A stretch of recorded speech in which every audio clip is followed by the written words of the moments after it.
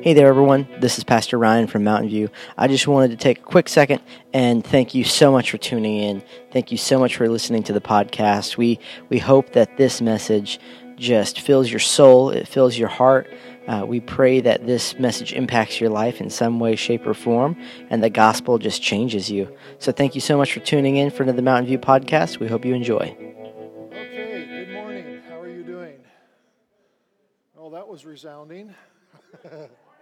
Good morning. Yeah, thank you. Well, it seems like there's a lot of scares going on in the world right now. Anybody heard about a virus going around? Anybody a little worried about it? I don't think we need to be. Two reasons. One, we're children of God. We don't have to be afraid. Need to be prudent, right? Need to be wise, but I don't think we need to be afraid. Well, it is what happened. And actually, the nursing home where this all kind of broke out in Kirkland is just a couple miles from where I teach at the university there. So we're making plans in the event that if they close down Northwest University, should a student come through and they end up closing us down, how are we going to teach? So we're looking at ways to do that through video and Zoom and different kinds of things. So it could be interesting before it gets better, right? But we don't have to be afraid. This morning I'd like to talk to you. The title of my message is Follow Me. Follow Me. In 1978, a book was written by Michael Hart. And it created a bit of controversy, to be honest, because the title of the book was 100 Most Influential People in the World. And starting out the list, number 1 was Muhammad, and number 2 was Sir Isaac Newton, and number 3 was Jesus. Now you can imagine how much of a stir that possibly would have created, particularly among the church and the Christian community. And when he was pressed on the issue as to why he placed Jesus number 3, his response was, as he says, there's absolutely no doubt that the teachings of Jesus were the most influential and the most significant of all time. But then he went on and said, but the reason that I had to put him number 3 was because although all of his teaching was by far superior to anyone else, the most influential kind of message that anyone would have, but the reason I had to put him number 3 is because those who believe in Jesus don't follow what he says. Now think about that. As you think about that a moment, it's while we may agree with that statement, it stings a little bit. For someone who would not even view themselves as a believer, a Christ follower, to look at the most influential people in the world that have ever lived and to put Jesus number 3, that stings a bit. But when you acknowledge, I think, with what he said, is that the question, do we really follow? If we believe in Jesus, do we really follow him? You see, the question that I want to ask this morning and I want to talk about is, what does it mean to follow Jesus? What does it literally mean to follow Jesus? In the scripture, we find that there's 4 times that Jesus invites his disciples to make a commitment or in the process of following, learning to follow. There's 4 invitations that he gives, and I'm going to talk about 2 of them this morning. It had been about a year. John the Baptist was actually the forerunner. Most of us probably in this room know, but he was assigned to be the forerunner to talk about the soon coming of the Messiah, Jesus. And John had been going around Israel, Judea, Galilee for approximately a year. And he was proclaiming that the day of the Messiah is at hand. The kingdom of God is at hand. And as he was traveling around one day, he sees Jesus, and Jesus comes and asks John to baptize him. And when he's baptized, the Holy Spirit, we know that from the Scripture, the Holy Spirit descends on Jesus and proclaims that he is the Messiah. And so approximately 40 days prior to this experience with John, Jesus had been baptized by John.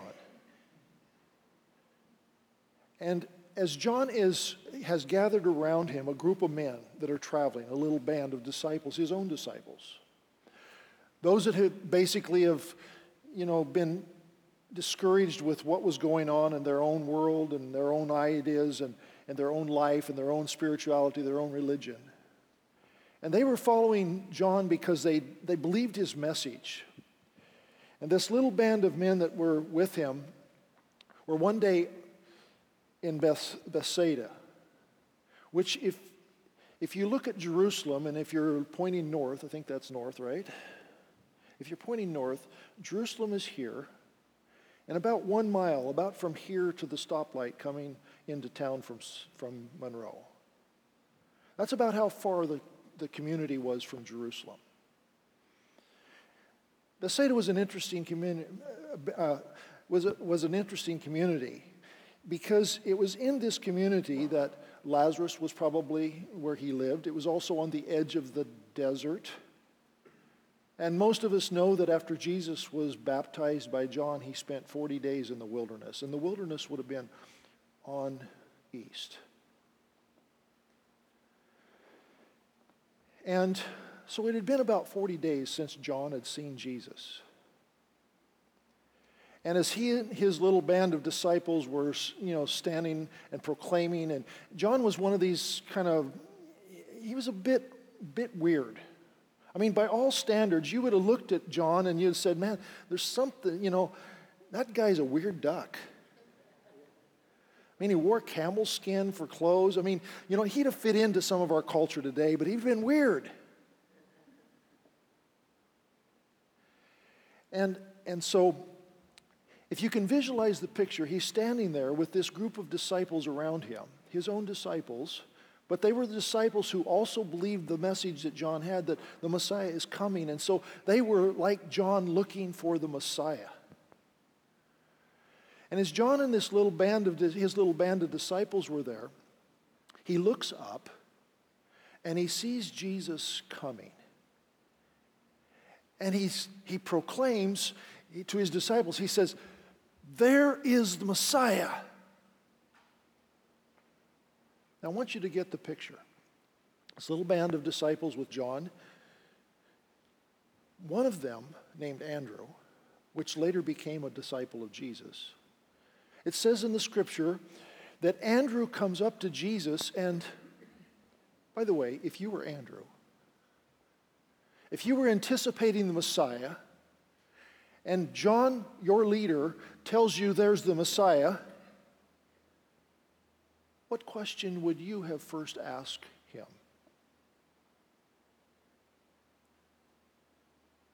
You see, they expected that the Messiah would come. But the first question that Andrew asked him was, and this seems really odd, where do you live?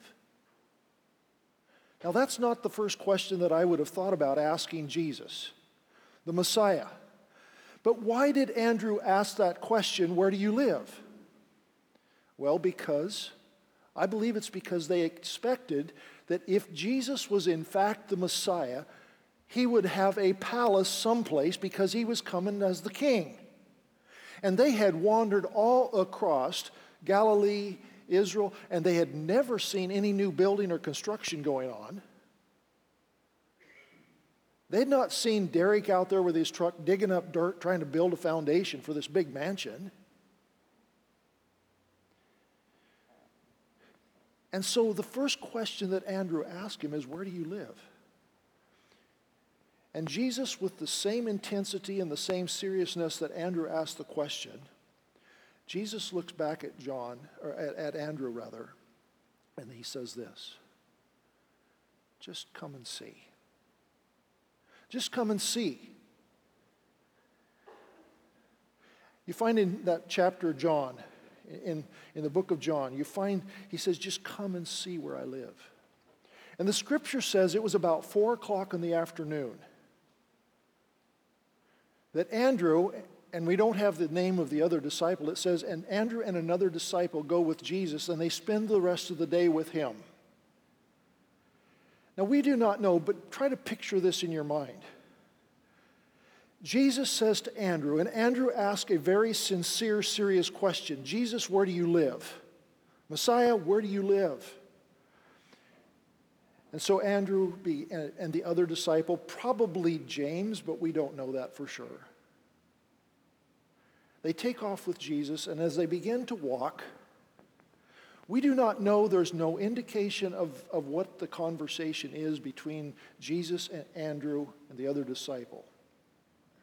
But it was likely something like this. First of all, they did not know where they were going. They were just walking with Jesus. And as they were walking along, I anticipate that it could have been a conversation like this. Jesus walking, and he says, in the beginning was the Word. And the Word was with God. And the Word was God. And the Word became flesh. And he dwelt among us. And we beheld his glory, the glory of the only begotten Son of God.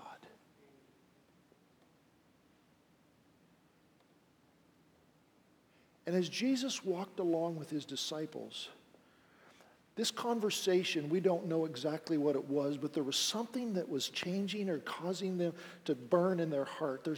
They were interested in his message. They were interested in the man. And finally, they end up at a place, we don't know what it is, but the truth of it is, Jesus did not have a home at this point. And my anticipation is that Jesus stopped by a rock, nestled around with a tree. It was towards probably the wilderness, not too far out of town. And he stops, and there his backpack is that he left from the night before. And I'm sure Andrew was like, seriously? I mean, now he's got more questions than he started with.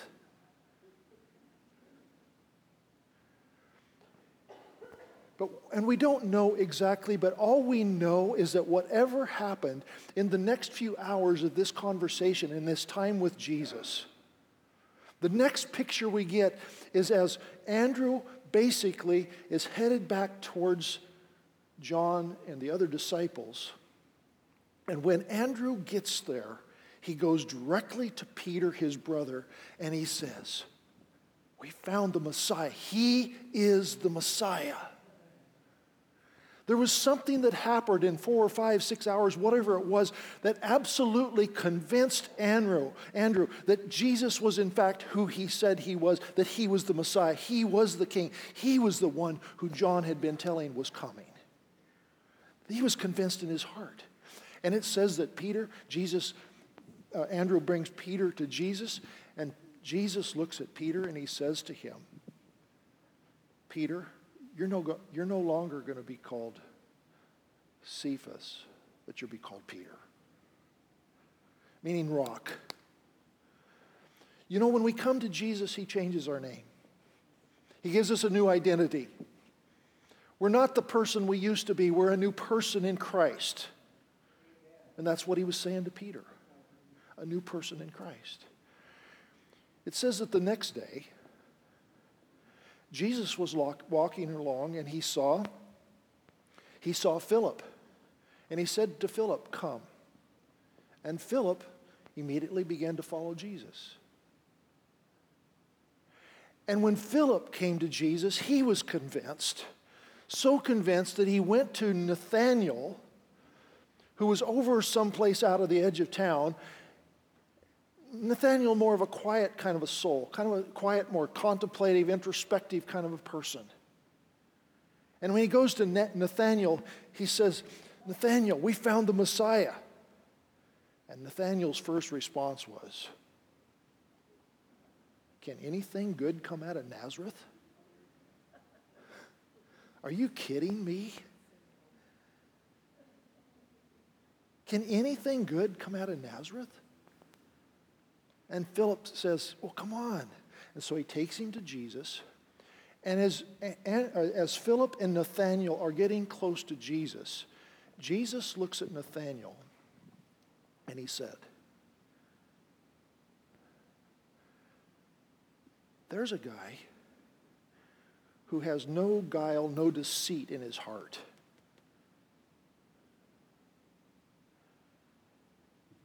And Jesus says, I saw you under the fig tree. And Nathanael's like, seriously? What do you mean you saw me under?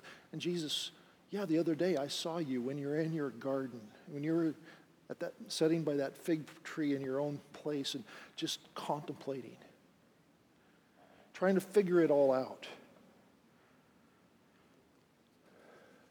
And he says, I saw you there. And Nathanael is completely taken back. He's like, there is no way. You see, Nathanael was a person who was an Israelite. He was a Jewish man who was serious about his faith. He was serious about his spirituality. He was a person who did not want to fall for false stuff. He didn't want to mess around with things that were fake. And Jesus said, I saw you when you were sitting under your tree and you were thinking. And Nathanael was probably praying and saying, lead me, Father, talking to his God. Lead me, help me to know the truth. Listening to John, I need to know, I want to know. And it was in that seriousness and that of his own mind. You see, in some cases, skeptical. The first disciples that Jesus was questioning whether or not he had validity. You see, the first invitation that Jesus gave to his disciples is the same invitation he gives to us. It's an invitation to just come and see. It's an invitation to come to a place of honest faith. Jesus is not afraid of our doubts. He is not all taken back in 1 minute. He's not taken back with our fears. He's not taken back with our questions. He is not taken back when we're struggling with our own faith and our own questions. He knows, and we get this from Nathanael, he knows what you're thinking when nobody else is around. He knows what you're feeling when you're in the quietness of your own time. Maybe you're on your drive to work. Maybe you're sitting, having coffee, reading. You're just pause, you're thinking, you're trying to figure life out. He knows what you're thinking. He knows what you're feeling. He also knows that it doesn't put him off and it doesn't surprise him if you have doubts or questions.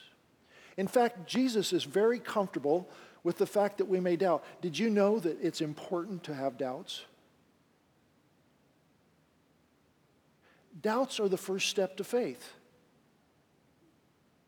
If you don't doubt, if you don't question,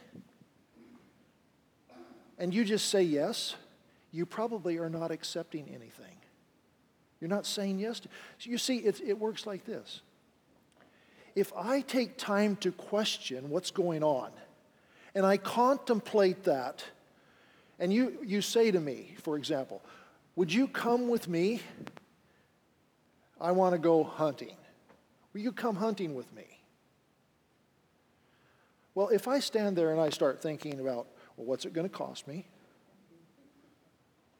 How long are we going to be gone? Who's going with you? Who's paying for the gas? Is it a tent? Is it a trailer? Is it a motel? You see, the more I think about it, the more I know about it, when I say yes, I know what I'm getting into. And so Jesus is not confused with your doubts. He's not taken back when you're trying to figure it out. It has to be honest doubt. It has to be honest doubt. You see, sometimes our questions that we have, that we put up towards Christ, toward God, towards Christianity. Sometimes our doubts are not really honest doubts. Sometimes our doubts and our questions and our objections are really just simply kind of a smoke screen for our own rebellion. But honest doubts, Jesus is completely comfortable with. So Jesus is not put off by the doubters, the skeptics, or the cautious thinkers. Jesus invites us to come and see for ourselves. Just come. Investigate. You can trust. Just like Nathaniel, just like Andrew, just like James, just like Philip, come and see. Come and see. Jesus wants us to investigate what he's all about. He's not afraid of that. Because he knows that in the true honest doubt and in the true honest investigation, it's the first step to honest faith. Honest faith comes from the skepticism and the doubts. You see this, he promised that he would turn his head, his face, his heart towards those who were looking to him. The scripture says very clearly, if you ask, you seek, and you knock, it'll be open to you. He wants that. You see, coming to Jesus, following Jesus is an opportunity. It's an opportunity to learn what it means to truly follow Jesus. He wants to show us. He wants us to understand it. He wants to speak in our own hearts. Because what he knows is that people can follow with their legs and not with their heart. You can follow Jesus. You can follow Jesus with your legs to church or to, but there's a difference between following Jesus in your heart. And Jesus knows that the only way that our life becomes like his is when our heart is changed. Because do you know how you know when a person has truly given their life to Jesus? Now, ultimately, Jesus is the only one that really knows. But there is kind of a way to know. It's not because I prayed a prayer. It's not because I come to church. It's not even because I read my Bible. The way I typically would know that a person is following Christ or coming to Christ is because their desires change. Their desires change. Something inside my heart changes. Where I was going this direction, doing what I wanted to do, going this way, my desires were drawing me this way. And when I come to faith in Jesus, Jesus changed. It says, old things pass away, everything becomes new. A new heart. You see, unless the heart is changed, we're trying to do it on our own. It's the heart that changes and causes us to be able to become like Christ. Knowing Jesus is the only way that we can become like him. Honest faith is the first invitation. The next invitation comes about 3 or 4 months later. In fact, it's interesting because right after this first invitation, Jesus had invited Andrew and James and John and Zebedee and Philip and Nathaniel, and they had all begun to follow him. And the scripture doesn't exactly outline who was with him, but really within just a few days after this event, Jesus with his disciples were at a wedding in Canaan. And we all know, most of us know the story, what happened. They ran out of wine, and Jesus did his first miracle, turned water into wine. And so these disciples were with Jesus for probably about a month or so. In fact, it was actually during this time that he went into the temple with his disciples, and as he went into the temple, he saw all the religious people doing religious things, and they were selling stuff and all this kind of stuff, and they'd basically desecrated the temple. They'd mocked God, and he came in, and he really was righteously angry, and he just upset everything. He just tipped the thing over. And they were with Jesus when they saw this. And it seems from most historians that what happened is the next thing is that Jesus said to his disciples, Peter, James, John, Andrew, just go, Matthew, Just go back to what you were doing. And we're not quite sure exactly why that may have happened, but Jesus had allowed them to be a part of the early stage of his ministry. And now he said to them, just go back to your nets. Go back to fishing. For some of us, that sounds like a lot of fun, right? Go back to your fishing. And it was. And Andrew and Peter are like, wow, and James and Zebedee, man, it's been a while since we've been in the boat. I can't wait to get back out fishing. But the first month goes by. They're going through the routine day in, day out. Matthew's sitting at the tax collector, as a tax collector, collecting money, talking to people. And each of them, and 1 month goes by. 2 months goes by. 10 weeks goes by. Now listen, what do you think might be happening here? They had been with Jesus. They were convinced that he was the Messiah, and that really they were they were all in. They were all in this game. And now they hadn't seen Jesus. Something in their heart had changed when they saw him, when they had been with him. And now, 3 months. And I have to believe that John and James and Andrew and Peter, I have to believe that probably like some of us, they were fishing each day, and each day they would go out and fish. They would say, there's got to be more. Their hearts were struggling with the fact, I like to fish, but there's more to what God wants for my life. There's more. And there was something about it that each day that they would get up and go back to what they were doing, they were like, where's Jesus in this? And the next picture we get is that it was maybe a bit of a foggy morning. And as they're out in the boat in the sea, fishing, there's a silhouette of a man walking by the sea, by the edge of by the shore. And he stops, and as they make it out through the fog, and says, Jesus hollers at them, or loudly says, come and follow me. The first one was come and see. The second one is come and follow. The second invitation was really literally an invitation to a growing faith. The first invitation was to an authentic or an honest faith. This second invitation stepped it up a bit. Let me help you grow, he said. You need to have a growing faith. And in Mark 1:17, this invitation comes, and Jesus walked by the Sea of Galilee, and he saw Simon and his brother Andrew, and he says, come and follow me, and I will send you out, and I will help you to fish for men. He says, it's not to say that fishing for fish is not good, but you know something? It's more than just fishing for fish. I want you to fish for people. Those who don't know me.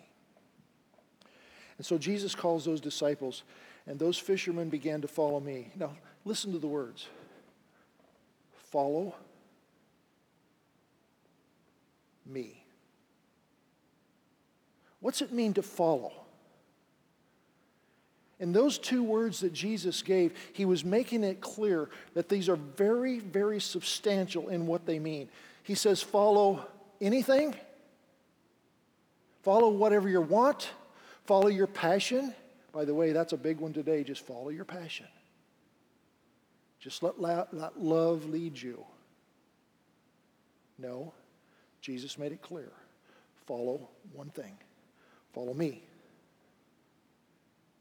Follow me. But what's it mean to follow? So the first thing that we see to follow, it really means that we follow in obedience. We follow Jesus in obedience.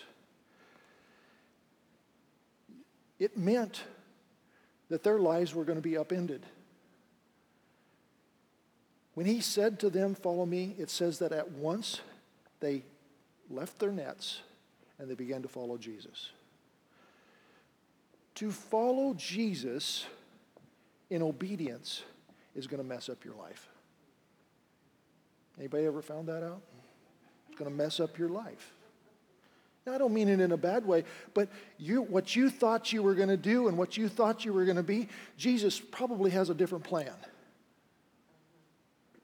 I remember when I came to Northwest University back in the last century. That sounds like a long time ago. I came to Northwest University to take Bible and theology classes for a year because my ultimate goal was I wanted to be a doctor. And I wanted to give a year to learning the Bible and understanding theology, and I wanted to give a year to just saying, Jesus, speak to me, I'll follow you, lead me, teach me, whatever. That's what that year was. At the end of that year, I was absolutely confused. I didn't have a clue what was going to happen in my life. I began to feel like that God was leading my life a different direction, that going into the medical field and becoming a doctor was not what he wanted for my life, but I certainly didn't want to be a preacher. Now, that doesn't mean God always asks you to be what you don't want to be, but in my case, he was asking me to be something that I really wasn't sure I wanted to do. And I remember going back, and I spent a year out of college working on our ranch in Wyoming. And in that year, it was a year of absolute confusion. I wasn't sure what to do. I knew that I didn't, medicine wasn't the direction. I was feeling that, but I wasn't sure what to do. And finally, I said, well, I needed one class. I'd gone to 1 year of college, and I tested out of some, almost a second year of college, and I had one class I had to finish, and I thought, well, let me just go back and take this one class. Sometimes God's sense of humor really messes things up sometimes. I didn't check the schedule and to realize that one class I needed to take wasn't given until the spring semester. So I get back to college, thinking I'm going to take one class, get my AA, and leave, only to find out I got to stay for the whole year. Now, I was upset. But at the end of that year, that last quarters at the time, that last quarter, it was during that time that a classmate, a couple of them came, sat down in the cafeteria at dinner one evening, and one of the gals said, can you take me and a couple of my friends home? I had a car, they didn't. And it's like, I didn't want to do that. I had a test in Revelation that next day. And I remember saying to them, well, if you can't find anybody else, you can give me a call. Well, you see, back up just about 2 weeks, God had been saying to me in my spirit, getting up 6 o'clock in the morning and spending some time in devotion and prayer and reading my Bible. And I had to become a little bit critical. You ever got critical towards Christians? You look at some other people and you look at them and say, here was my response. If these people are going to be in ministry, then I'm going to be a good deacon and keep the pastor in line. And I had become critical. I'd become a little skeptical about this whole thing. And in my quiet time, Jesus, I felt in my heart, said, Steve, if you weren't so critical, you might be able to help them. And I paused and I said, and as I listened in my spirit, he says, you don't know where every one of these people came from. You don't know what I'm doing in their life right now. You're just looking at this moment and you're being critical, and I love them. Oh man, I don't like these people. And I said to the Lord, if you'll give me an opportunity, show me the door, how to do it, I will do my best to try to reach out and care. 2 weeks later, I'm sitting at dinner. Will you take us home? The reason that she was asking me to take her home was because her mother, had just, Christian family, Her mother had just left her father and little brother for another man. And I remember as I went back to my room after they'd asked me, the Lord said to me, get ready to go. You need to go. So I called him up and said, payphone days, payphone. I called up and I said, I'll take you. So we got in the car, three of us.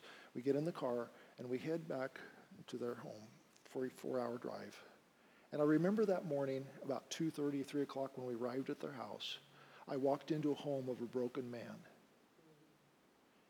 And it was as clear as you and I are talking, only it wasn't audible. The Lord said, this is what I've created you to do. It messed up my world. To follow Jesus upends our world. But he says, if you want to, you have to obey. You have to obey. I got to pay attention to time. Oh my, I'm over time. Am I over time? Let me wrap this. Shoot, didn't realize I was going so long. So the first one is obey. Obey. To follow me means obey. It means also sacrifice. It means you're going to sacrifice. The disciples had to get rid of their nets. Matthew, it cost him his lucrative tax collecting job.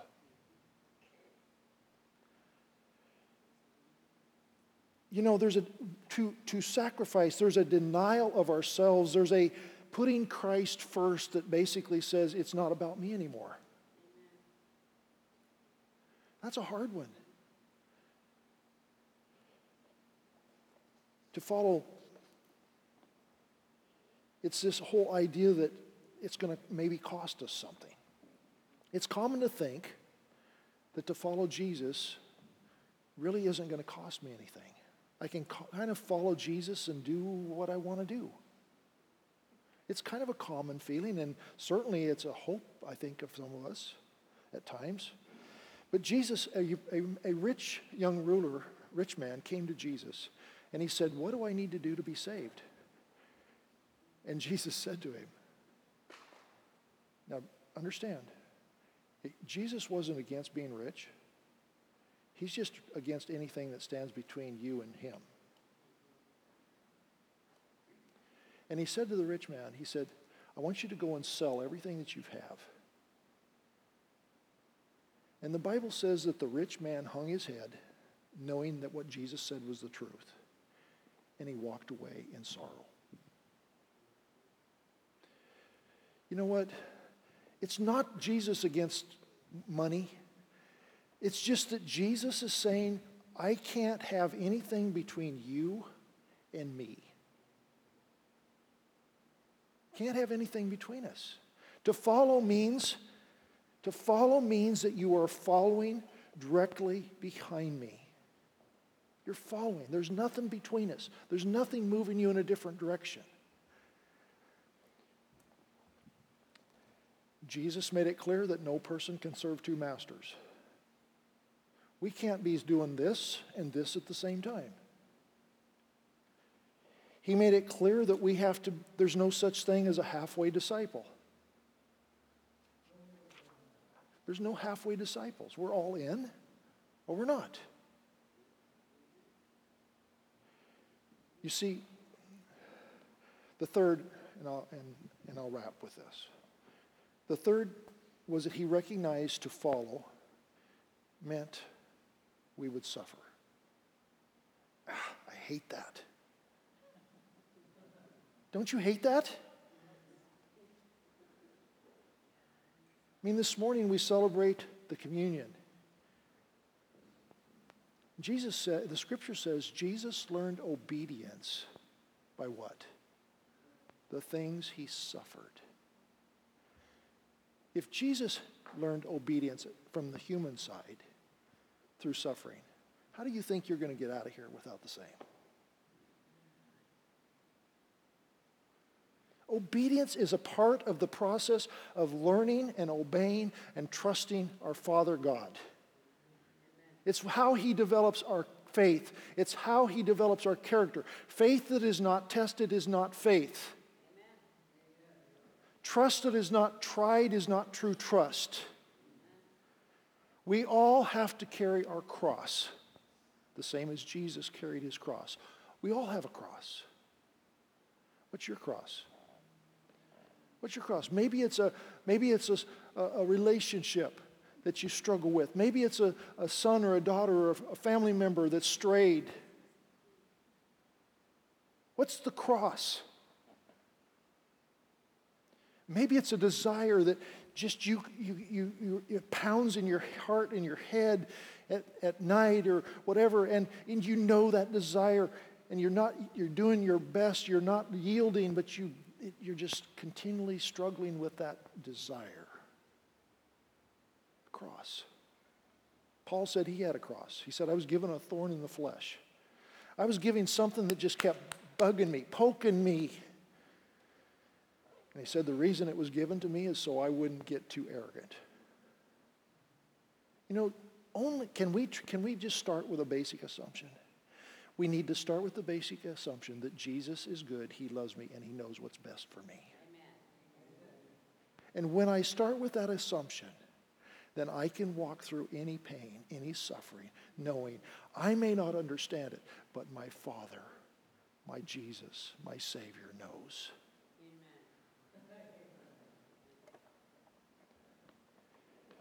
I got to stop.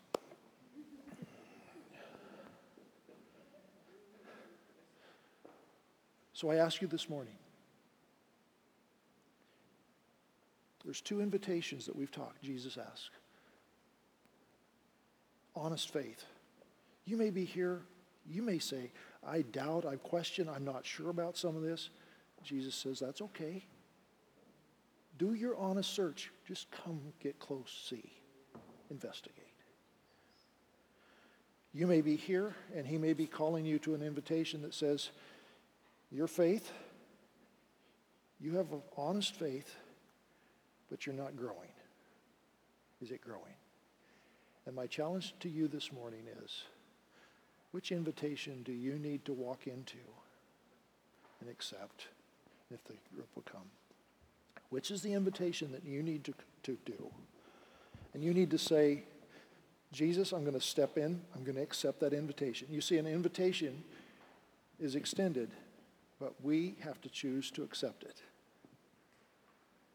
We have to choose to accept it. And as the worship team plays, I think they're going to do the chorus, Oceans, I think, listen quietly here. And I want us to think, if Jesus were here today, which invitation is He extending to you? What's He saying to you?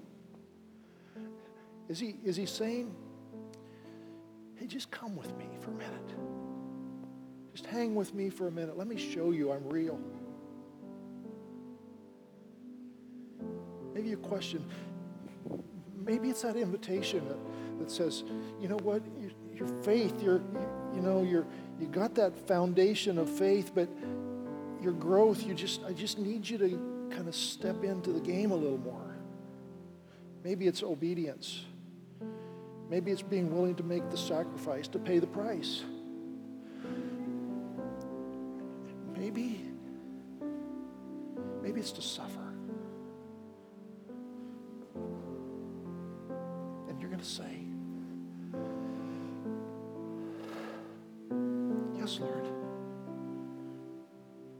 I can trust your love. I can trust your wisdom. I can trust your care. I will step into that.